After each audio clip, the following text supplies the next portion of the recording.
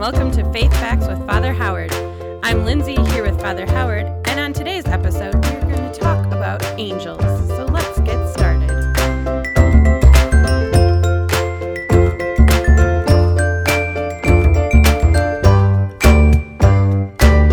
Angels is one of those things that everybody, at times, many people, not everybody, presumes they know everything about, but we really don't, actually.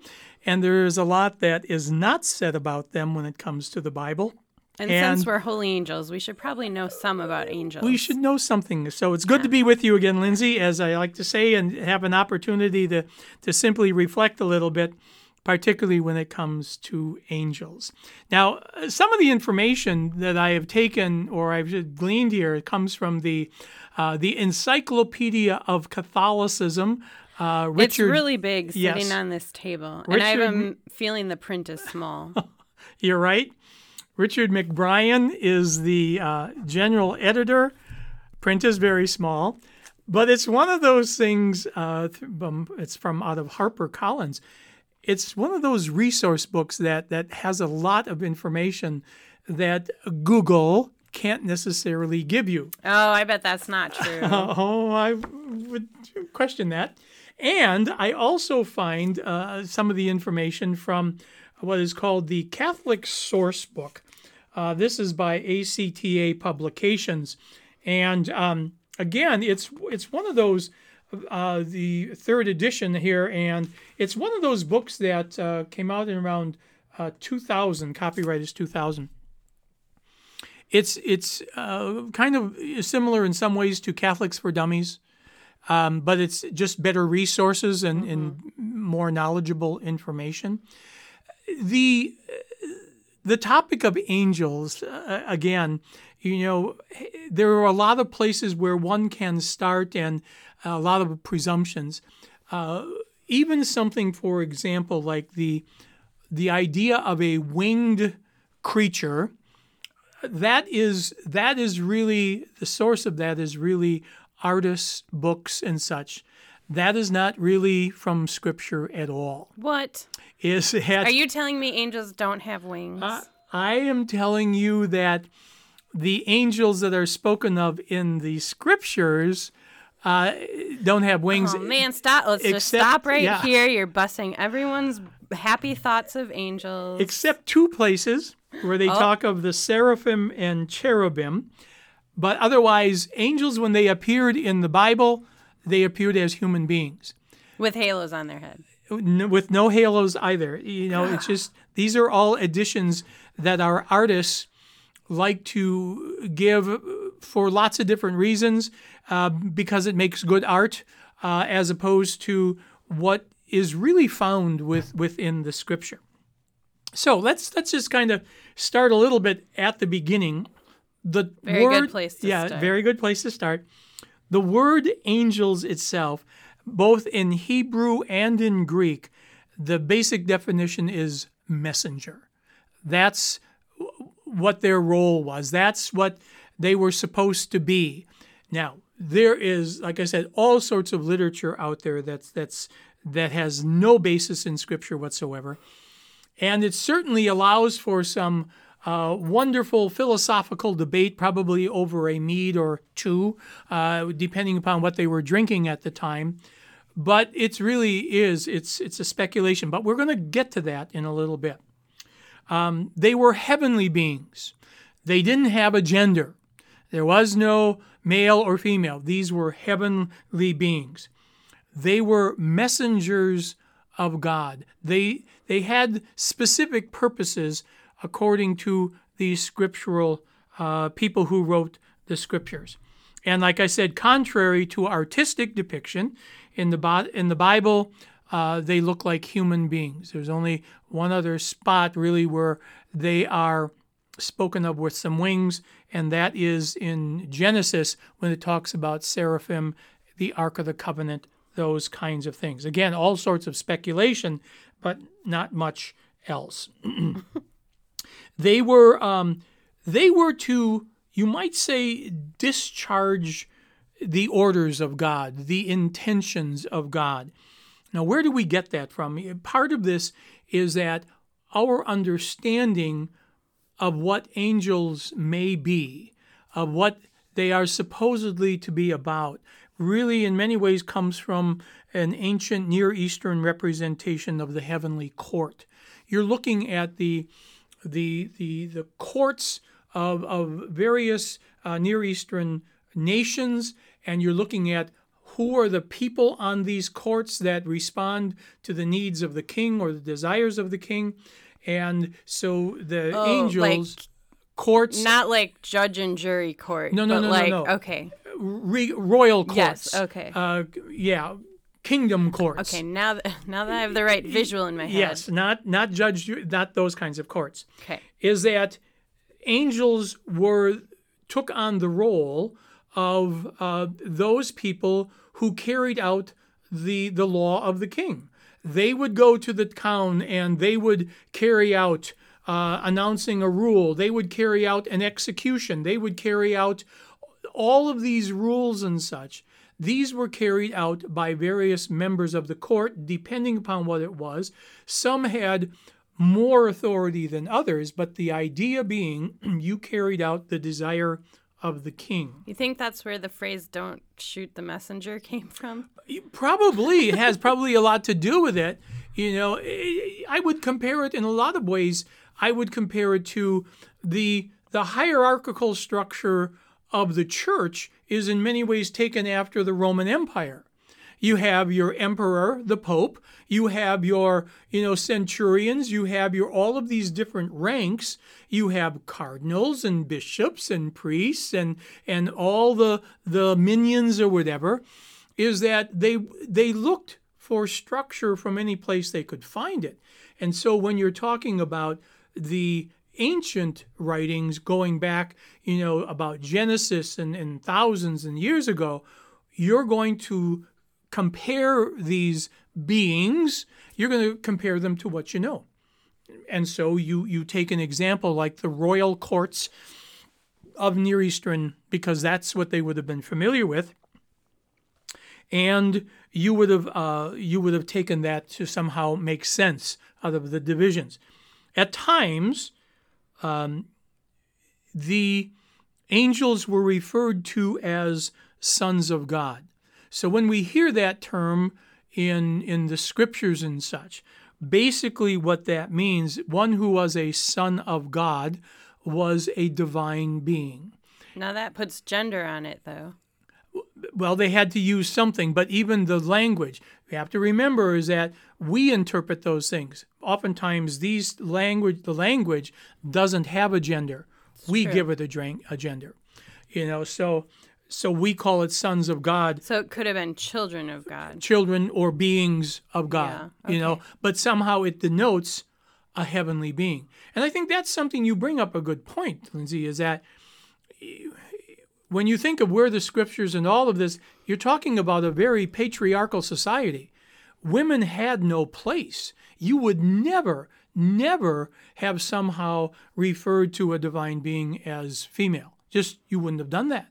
Not if you valued your life or anything else for that matter. So we have to look at this and saying, the words that are being used, we give them a gender because our language in many ways is limited. Other languages, not so much, where there is a neutral term. English, unfortunately, is limited in that regard. And so because of, the person in charge makes the rules, is that we give it a gender. And in some language, the male form of the word, if it's plural, encompasses male and female. So in our translation, that could just be where it got off. And that is true. And as you know, too, as time, language, like anything else, changes. And obviously we are experiencing that in our own day and age when you look at terms, whether for gender, for male, female, whatever that might be, is that right now we as a culture and a society are struggling with that. And it's an interesting time because how people approach these things during this time. But the idea being is that these were gender neutral people, or not people. These were gender neutral beings. So they were given, again, shape and form in the scriptures, but mostly it was all human form. In the post-biblical period with apocryphal material, there was when you look at the biblical period and then post-biblical period, is that there was a great increase of the number and activity of angelic beings, and there was also the tendency then to give names. To give the names to the angels is not, was not a thing to do, where we have come to know it and presumed that it was angels were not given names. That is a much later development, and that's part of our need to, to label and things. So what did they call them? They were heavenly beings. Heavenly beings, children of God. That's all they were called. They were not given names. That was a much later development as that became, more and more a thing to do. Would that be then in the early scriptures that it was, instead of the angel Gabriel came to Mary, it would be a heavenly being? That was much interesting. Was later. Okay. And even when they refer to, labels, you were referred to as cherubim, seraphim, archangels. Names were a much later development. Again, we think it was always there, but it wasn't. It's just what they were, heavenly beings. So us being holy angels kind of fits them because there's not a specific name for it. You're right. It always drives me crazy because there's not a specific angel, but in some ways it's much more authentic, you might say, to being that we are the parish community of heavenly beings. There's a lot to be said for that. As opposed to... We're changing our name now. No. Holy heavenly beings. Holy heavenly beings, that's, or the community of heavenly beings. That would be actually maybe something to do. When it comes to angels and such, there's not a whole lot done in the older testaments or the Old Testament. But certainly starting to be talked about with Jesus and such. Jesus does mention, speaks of angels a couple of times. Angels are referred to, for example, the agony in the garden, the moving the stone at the tomb. Now here, angel Gabriel, but that was a name given. But it's interesting that in the other places where it deals with Jesus is that there were no names given. It was the angelic being. It was the angel at the tomb, the angel that announced the... angel of the Lord, heavenly host. These are again, it was referring to an entity. It was later on that they were much more the personification of it, you might say, where names were given. And it's interesting how when we're the one that needs the names. We need the names. It's less abstract that way. Mm-hmm, it is. But when we give names, now we give all sorts of personalities and all sorts of qualities. We have a whole background for them now. Yes, and it's interesting how it sneaks into places that it normally wouldn't have because we've given them names and such. But again, we'll talk a little bit about that.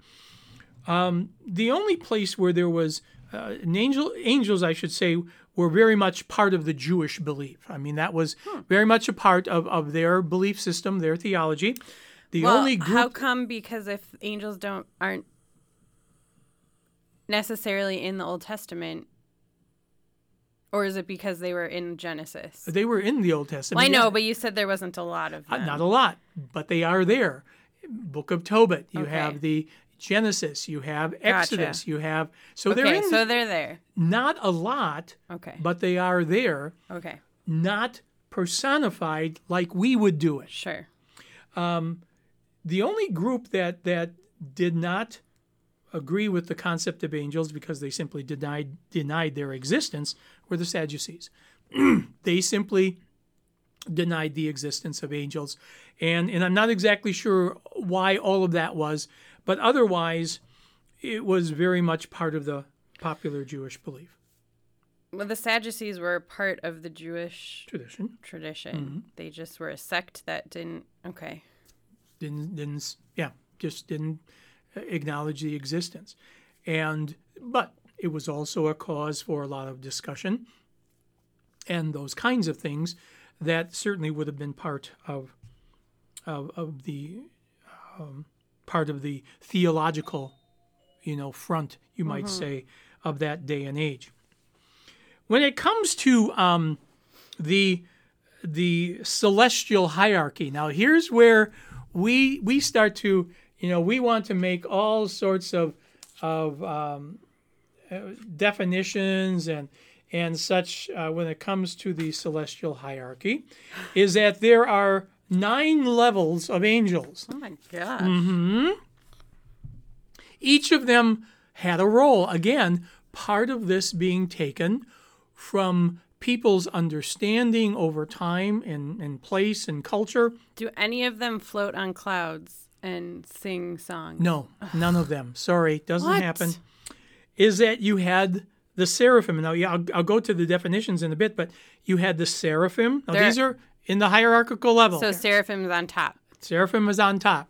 They're the boss. They had seraphim, cherubim, thrones, dominations, virtues, powers, principalities, archangels, and angels. Now, each of these had a task, and this is you might say the list of power and control and who did what, where, when, and how. Half of those don't sound like angels to me. Well, that's because most of us haven't heard of all of those. True. Then you had... Well, I've heard of a throne. Thrones. But people sit on those. Yeah, but that's not what we're talking about. So now we have, for example, the 3 triads of the celestial hierarchy. Oh, man. So they're broken down even more into power structure. From those 9? From those 9. So your top 3 are called counselors.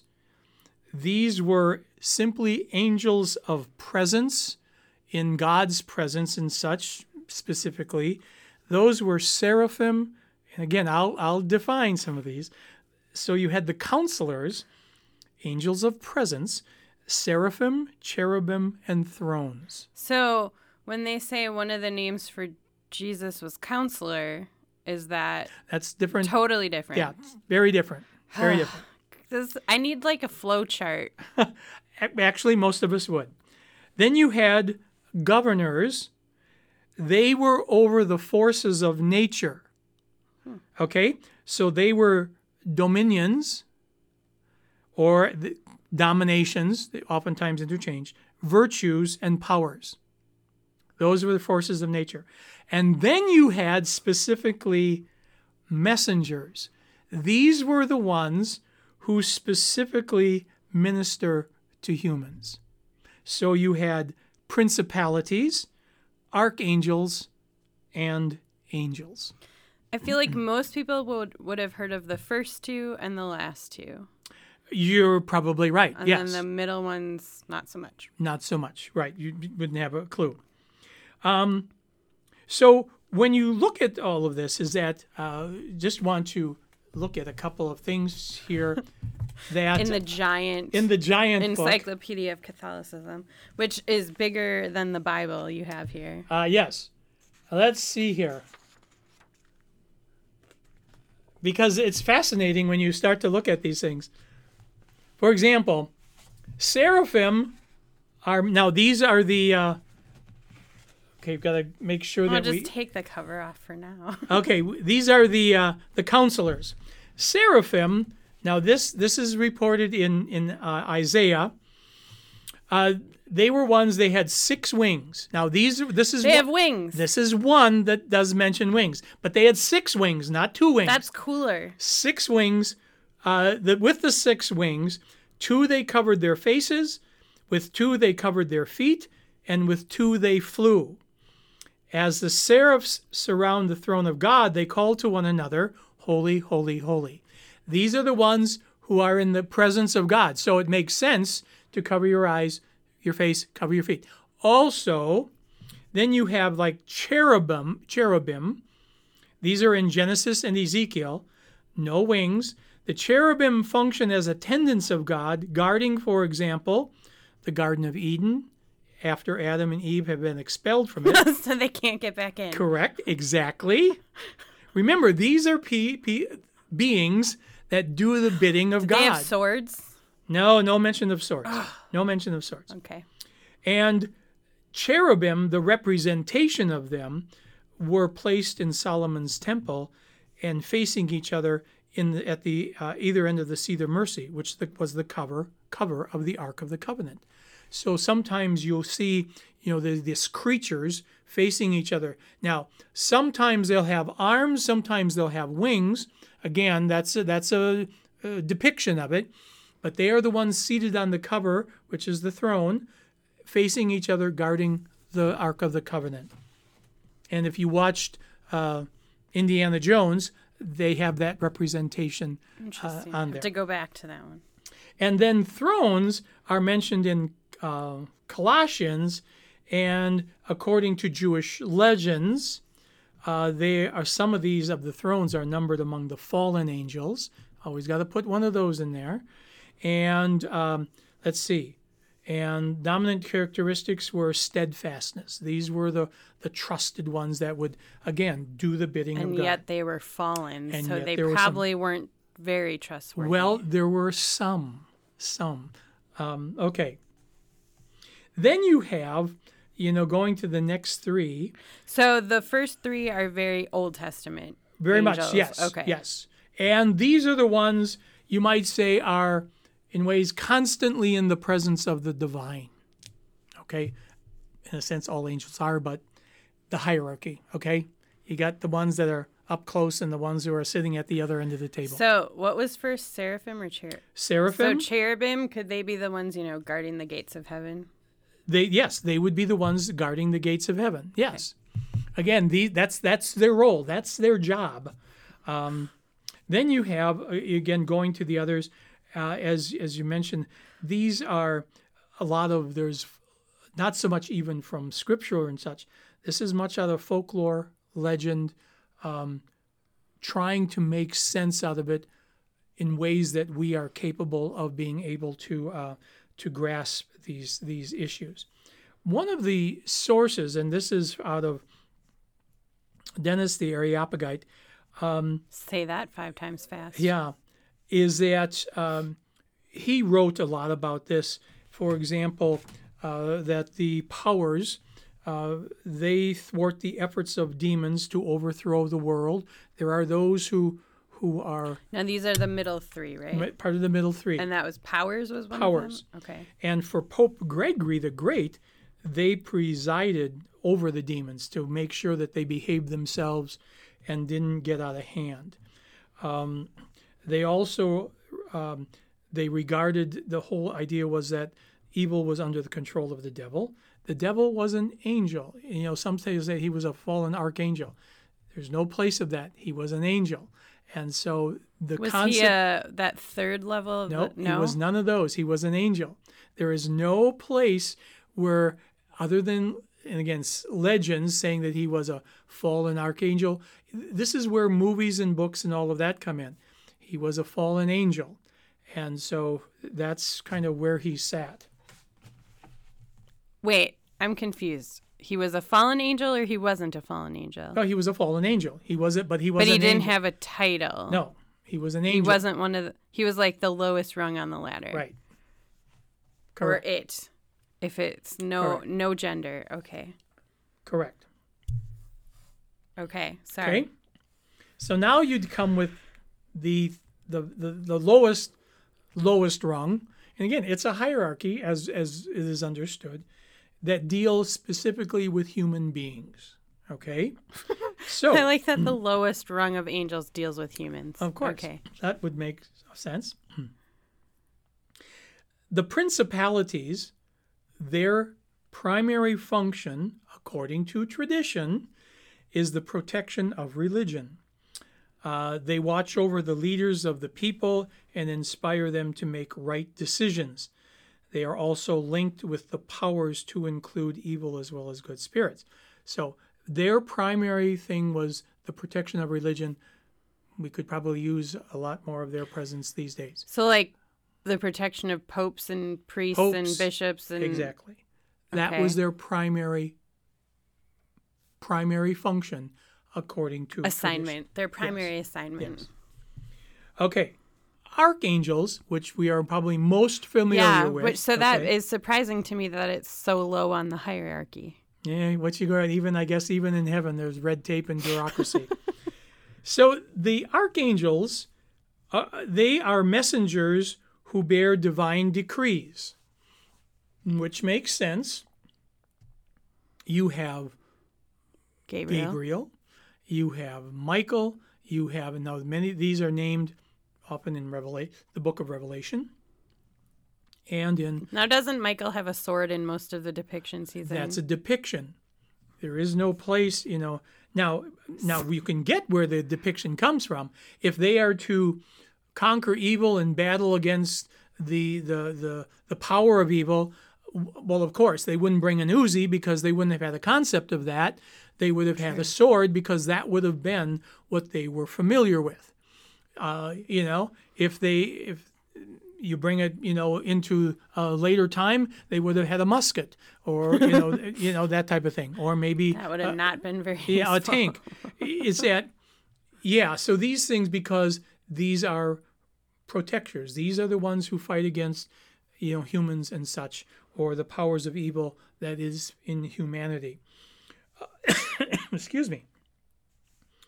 Let's see.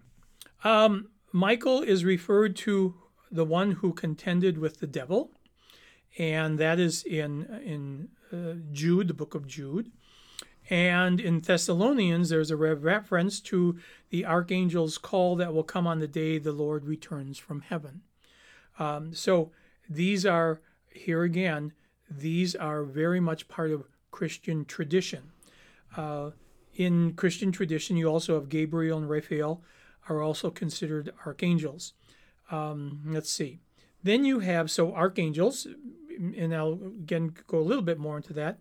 There are 7 archangels, okay?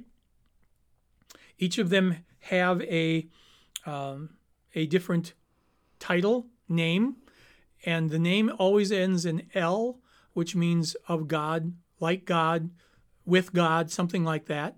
So again, it speaks of divine being. Mm-hmm. And then you have, going from the lowest to the bottom of the barrel, is that you have just angels, and they're referred oftentimes in the Bible. Very few actually being named. The one angel that is actually named is Satan. He's the one angel that is actually named. He's got a lot of power for all the people that are above him. Like, he's a king in a lesser kingdom as opposed to a great king in a greater kingdom. They performed all sorts of functions, and they helped the upper echelon, you might say. And so, but they always were there to lead, protect, heal, and intercede with God on behalf of humans. They were our human, you might say, our intermediators with humanity to God. Now, it's interesting that though guardian angels... Do they have wings? No. In fact, they don't even have a separate category. They're just angels. Whether they even exist or not... Oh, come on! ...is the question, is that is something that is up for debate, depending upon, who you talk to. It is very much a local and personal piety type of thing, is that you had angels, and where guardian angels come through, and I'll mention that a little bit, is that in the book of Matthew, where they talk about not guardian angels, but angels who watch over, and the inference is that they watch over particularly children. Now, there's a lot depending upon how you interpret that with the language. We'll get to that in a minute. So the only angels with wings are at the top. At the top, and there are only one mentioned specifically, and that is seraphim. And they had have six. six. Yeah. But no one ever sees their faces. Correct. Or feet. Or feet. Okay. But they can fly. But they can fly. So there's that. With the 2 extra.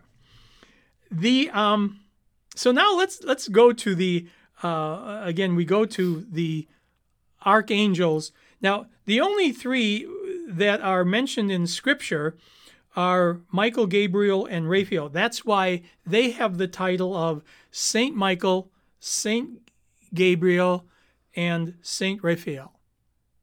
Okay? They have they're denoted as saints because they're actually mentioned in Scripture.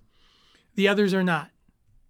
And so you have these 7 groups, so you have Saint Michael. His name means one who is like God. And where did he come in Revelation, you said? That was before Revelation, actually, in Old Testament. But Revelation is Old Testament. Okay. Gabriel, New Testament. God is my strength. Raphael, New Testament. God is my health. Okay. Health. Now, when you get to the final 4, do they have names? Yes. Oh. In fact, you have Uriel, God is my light. Jophiel, the beauty of God. Chamael, God's wrath. If I had that name, that's what I would mean to. Zadkiel, oh my gosh, also referred to as Halaliel, is righteousness of God. And Japhkiel, which is purity of God. So if they're not named or listed really in Scripture, where did these come from? These come from, I'm glad you asked that.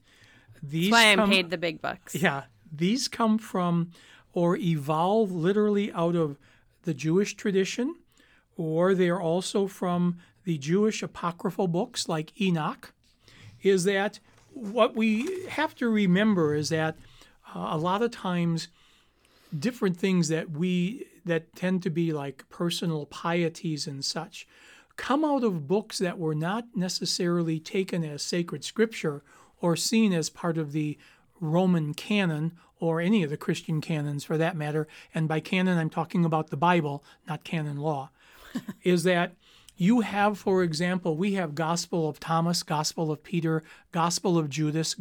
There are all sorts of... Mary Magdalene. There is a Gospel of Mary Magdalene. These are all sorts of books and groupings of writings that were oftentimes known about, well known, but there could be any number of reasons why they were not accepted as part of the canon of scriptures. For an example would be in one of these, and I don't have right offhand, I don't remember which one, but in one of these you have the story, for example, of Jesus who would win all the games with the kids that he played with in the neighborhood. Okay? Well, that's not exactly what you want to remember. I could just see these little kids like throwing down there. Yeah. This is not fun. Exactly. Then you have, for example, Jesus making sure that all of Joseph's carpentry was absolutely perfect. There were never any flaws in boards. Oh, wouldn't that be great? They were all perfect. That's why his carpentry work and his masonry work were all sought after because his son would make them perfect. Well, those aren't exactly the things you want to have as your sacred books. And you have different things, and sometimes it was something that kind of, colloquial or simple. Other times, theologically, it was way out there and not something that really was embraced or taught by the 12 apostles. So when we look at things like angels, any number of these angels could have come from like the book of Enoch, which again is apocryphal. It could have come from, one of these other gospels. It could have simply come from a tradition, that was out there for whatever reason. And so, somebody decided and it picked up some speed and it was simply grasped. It became part of the hierarchy of angels. Obviously, they're not super grasped by Catholicism because we don't know their names. That is correct. Well, and exactly, you're right, is that these the last four are rarely, Uriel is one that I have heard the most, in some literature or whatever. But the other three, haven't really heard any of those at all, as far as what they have to offer or really their place. You would really have to do a lot more research to find what group or what particular person that may have had some theological authority. It could have been a very famous rabbi. It could have been a very well-known bishop or pope or whatever that bought into a particular tradition or storyline and, really promoted that. And so it caught in the books and was never really taken out. Obviously, Michael and, Raphael, Gabriel are in a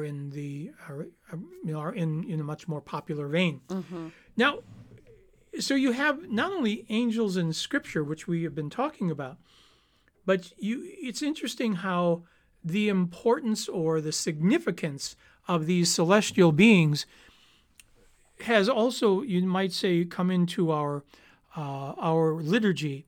For example, and it's seemingly coming back, there are parishes that will pray the prayer of Saint Michael the Archangel sometimes after the homily, yep. Sometimes after communion or at the end of Mass.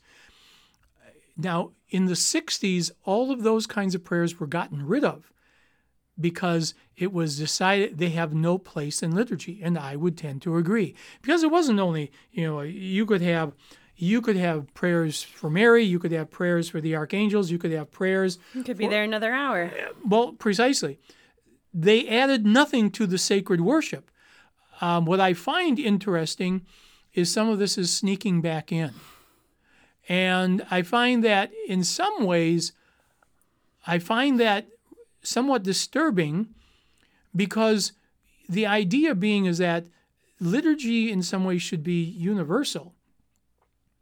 But if it has been made so personal or specific to a particular group, then if I go to liturgy or whatever, and they're telling me you got to add these 4 or 5 or 6 or 7 prayers, which could easily be done, it's no longer universal. It belongs to you as a particular church, but it's no longer universal. It also came in, for example, in the 80s when various churches, and how this kind of works itself out, various churches were using, and I remember a discussion I had with some leadership of a parish where I was helping out. They used a Eucharistic prayer. It was a beautiful meal prayer. But it didn't have the parts of the Eucharistic prayer. And if I'm sure you know that a Eucharistic prayer has specific parts. You have the consecration. You have the epiclesis, calling of the Spirit. You have the anamnesis, the remembering time. These are all specific parts that make this a universal prayer. If you leave out a calling down of the Spirit, it's no longer a Eucharistic prayer. And I remember the conversation that I had. They said, well, this is what we use here. I said, I understand, I really do. And I said, I'm not criticizing the prayer. I am saying that it has become so specific, it's no longer part of the church prayer. It's your prayer, but it's not the church's prayer. And I'm certainly not necessarily against, a variety of Eucharistic prayers, as long as they have the parts. Mm-hmm. You can't call something a truck but not have a flatbed on the back or something. You can't call something, whatever, and not have a key part to it. It has to have key parts. It can look differently, but it's got to have key parts. And the same thing when it comes to these kinds of things. So, it's a discussion, as far as all of that goes. And I know there are people who I'm sure would disagree with me. Oh, that's okay. I think I have more foundational arguments than they do. So, but it comes into our liturgy and it comes into our lives. For example, guardian angels. Now, there is no separate choir or level. Guardian angels are part of people's personal piety. And where does it all, and I think all of this really comes down to the fact that we are loved by God. Guardian angels are really based on Matthew 18, verse 10, where Jesus, makes the comment of, "See that you do not despise one of these little ones, for I say to you that their angels in heaven always look upon the face of my heavenly Father." The reason I mention is that there's discussion what that actually meant, is that little ones could mean children, or little ones were oftentimes the term that was referred to people who were in the RCIA or just starting to enter the process of what it meant to become a Christian. They were referred to as neophytes. They were referred to as little ones. Yeah, but at the time when this was written, I mean, Jesus wouldn't have said that about them because that wasn't a thing. But whether Jesus actually said that or not, I suppose. Again, this is one of those in red, is that we don't know exactly the words that Jesus said, except in very few places do we have any certainty. The thing we need to recognize is that Matthew, he is writing 70, 80 or so years after Jesus. The community has already, started to form and coalesce. We know that by Paul's writings, who were written before Matthew. And so the writers of we have to remember too, is that the writers of the Gospels all had a bias, and they were all looking at it from a particular angle, post-resurrection. So Sure. They could have very easily used these terms. Flip that in, yeah. Yeah, and it could have referred to as children, regardless of what Jesus would have said or not. It could have certainly been used as a term for those who are starting. So, but the presumption being that you have a protector, and so as pieties and such would eventually, personal pieties and communal pieties would come into play, the whole concept of guardian angels. I think, in a way, when I think about that, it is a very personal way that our church teaches. It didn't always do this in its own theology, but in its personal pieties and pietistical practices, and I mean pietistical practices in the best sense of that term, is that this was one of those ways for the church to remind people God specifically cares about you as an individual. You are not somehow left out of God's mind or God's care. And this is one way to remind people of that. Now, although we have a feast of the guardian angels on October 2nd, again, there is no specific literature or anything that alludes to that. However, so how'd that become a feast day? It's a concept. It's like many of our other feasts, whether it's about a building or whether it's about true.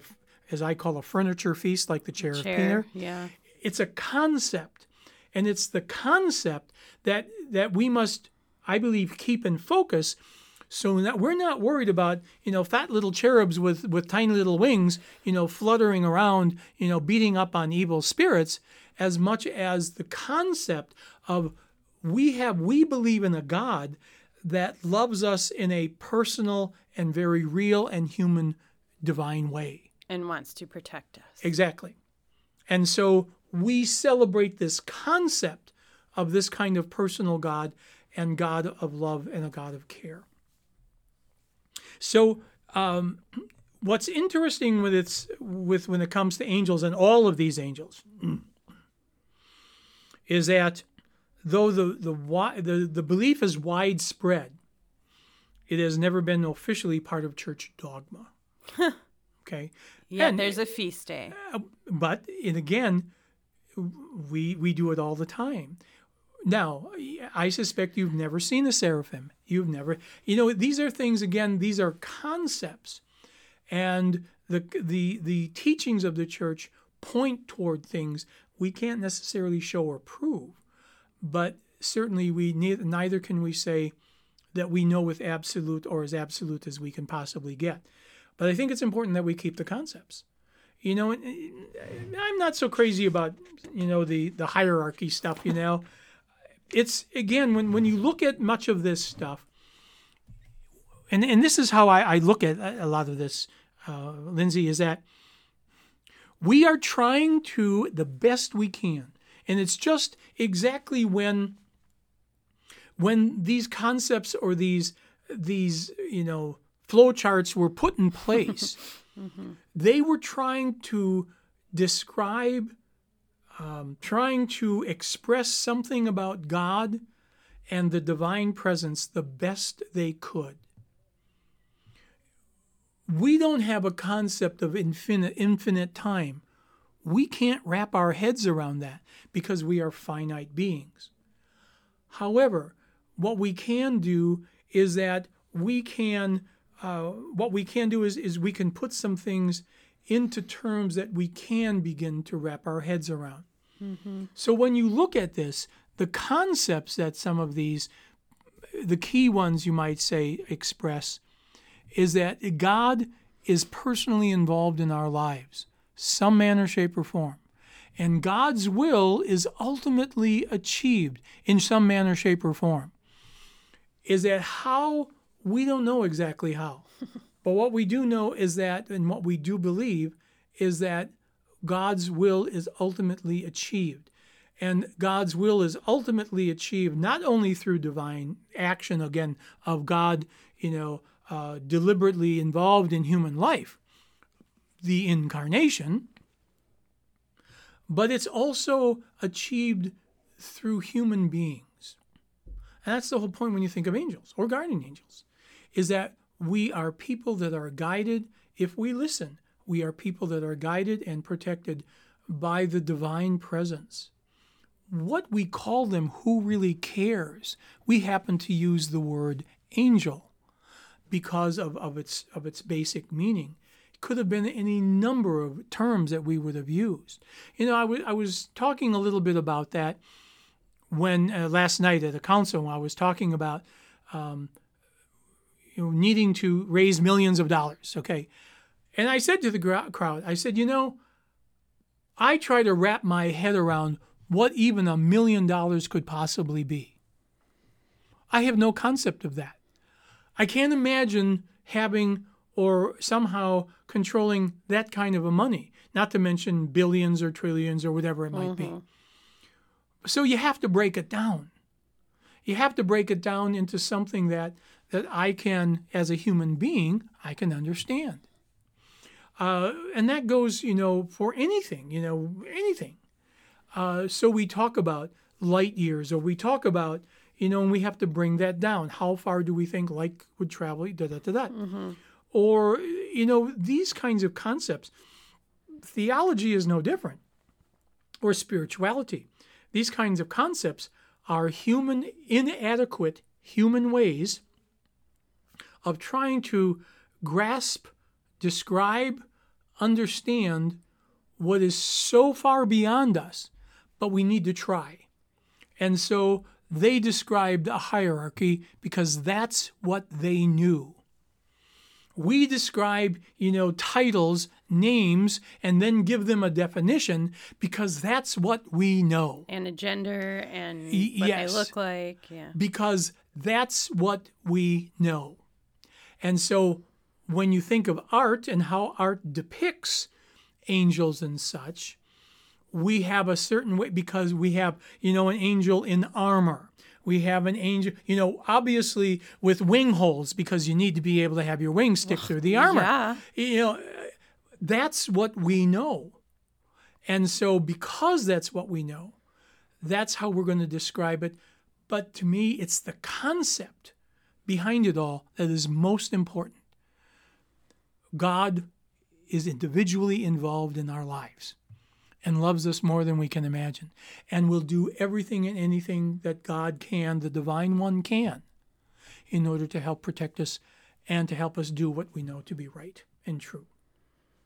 Whew. Angels. Angels. Yes. Lots to think about there. For sure. Lots to burst a bubble, too. Whew. Anyway, that was some good information. I think we'll leave it there for this time. We hope you enjoyed that, and we will see you next time.